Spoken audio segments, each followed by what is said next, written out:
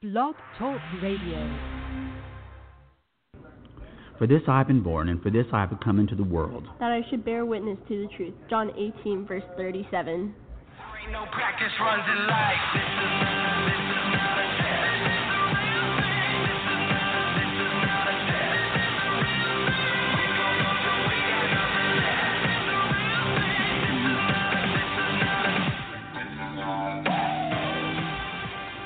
That is right. This is not a test. It's the real thing. It's the Christcast 2020. My name is Jason Dias alongside Kiki Culpepper. And we're here at our super secret location.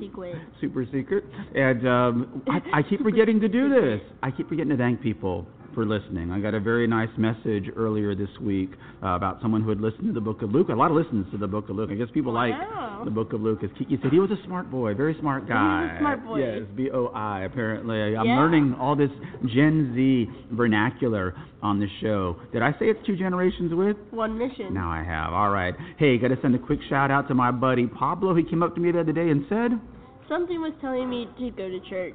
When you hear that voice, it's just like...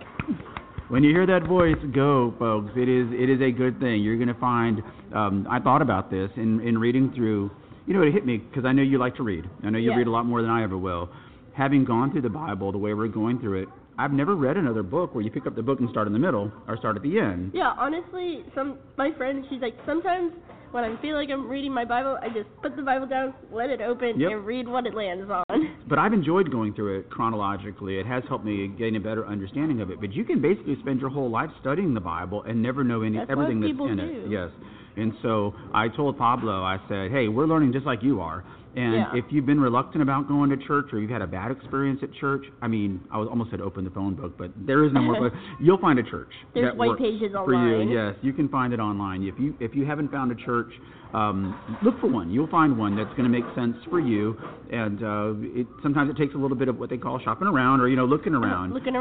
But find a church that preaches the gospel, and you'll be in good shape. And don't base all of your church experience off of one church, because sometimes that couldn't even be like a correct church. The pastor couldn't even be preaching the gospel. If I based my whole church experience on my first church, I would not still be going to church.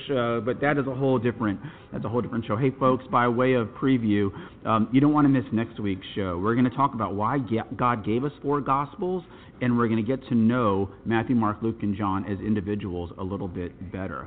Hey, it's like a little summary. Yes. I grew up idolizing. I wanted to be on the radio for 2 reasons, 2 people, Billy Graham and a guy you've probably never heard of called Paul Harvey. And he would have this thing called The Rest of the Story, and I would just love listening to those. And so this is sort of the rest of the story as we get into the book of John. But in 1920, a British academic from St. John's College in Oxford was traveling in Egypt, just traveling around. Walking around. Yep. Purchased a series of what is called ancient papyrus, just scraps, just old ancient writings, paper fragments for the school library.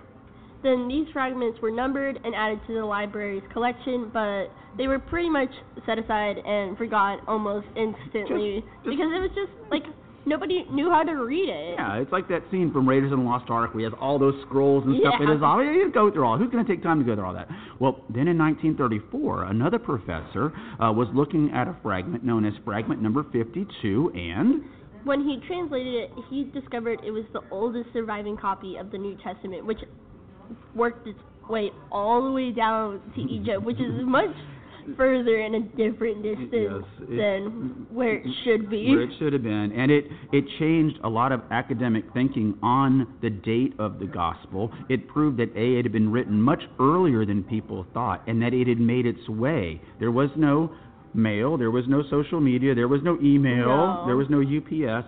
This stuff was being literally, I'm going to write this down and share it with somebody. And so it's known. And they're going to have to walk somewhere else. Yeah, they have to walk somewhere else. There were no cars. That's a good point. I just thought of that. There was no cars either. And so it is called the John Ryland Papyrus. And I encourage you to Google that and take a look at it. It's actually pretty cool. And it's located in the Ryland Library in... all the way in Manchester, England, which I wish I could visit. Me too. You can actually go see it. And it's pretty fascinating. So we're going to talk about this, what is called a non-synoptic gospel. Matthew, Mark, and Luke are called the synoptic gospels. They have a lot of things in common. John's a little different, non-synoptic. So we're going to talk non-synoptic, and we're going to talk about it, and we're going to do it all right after this.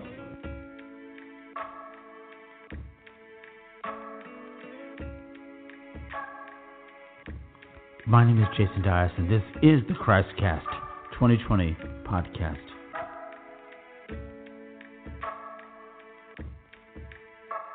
In the beginning was the Word, and the Word was with God, and the Word was God. And the Word became flesh and dwelt among us, and we beheld His glory. The glory as of the only begotten of the Father, full of grace and truth. John 11:1 and 14. Matthew presents Jesus as the King of the Jews. Then Mark presents him as the suffering servant. Luke says, hey, no, he's a compassionate Savior. Then John just straight up says he's God. Straight up. He's actually all of those things, but that is one of the things that makes John a little different. He goes back to the beginning. If you look at the beginning of the Gospel of John, he basically goes back before Adam and Eve, before creation, and says, when I was a kid, my dad told me, God always was. And I used to have a hard time trying to conceptualize that. It's hard to conceptualize anything when you're that young. Yeah, I was very young, and I would always imagine a hallway that never ended, and I'd fall asleep many nights thinking about that. So let's talk about where we are as this book is being written. All scholars agree that the book was written in Ephesus, which is in modern-day Turkey, sometime around 85 to 95 Anno Domini A.D. And so, like I said, that John Ryland papyrus really helped us date that a bit earlier. People thought it might have been written in the 2nd century. No, John was an eyewitness to the ministry of Jesus Christ, and we're going to find out a little bit more about him. Then John is the man who wrote the book, but he is also referred as to the disciple whom Jesus loved. Oh, there's some biased favoritism. Then he and his brother James were also thought to be the first cousins of Jesus. So they were like they were cousins. So that is some good bias.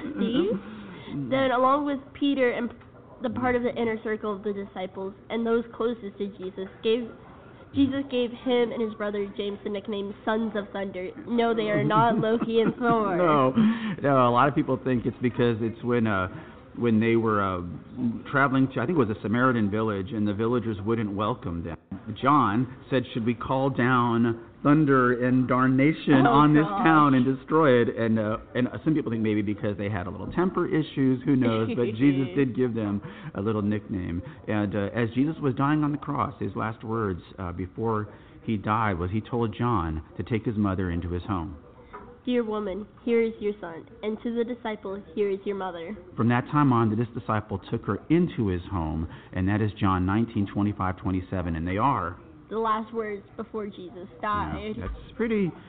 That's what did you call it? A chill deep note? Chill note? That's a deep note. It is a deep note. It is a note. And Jesus did die. He came back 3 days later, but he did actually. People thought he was dead. Yeah, very, very dead. So let's talk about what's the big idea.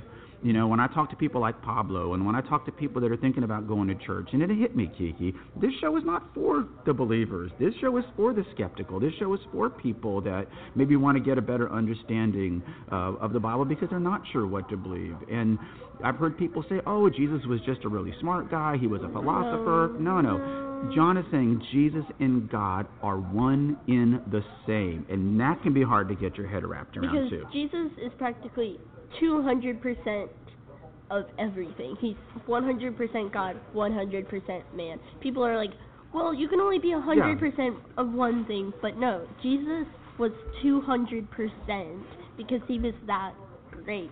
That's a good way to put it, but as you know, I'm not good with math and numbers and percentages, and of course... Then, in John 14, verse 6, Jesus said to him, I am the way, the truth, and the life. No one comes to the Father except through me. That's pretty heavy stuff, too. I mean, some people will say, oh, all religions are the same. That's actually not true. No. Trust Or me. they'll say all the people that refer to gods are the same. That's not exactly true either. And that is just an example. Multiple times, John records, it's in his gospel over and over again, what are called the I am statements from Jesus, where Jesus clearly states that I am the light of the world, which is in 18:12. The resurrection and the life. 11:25.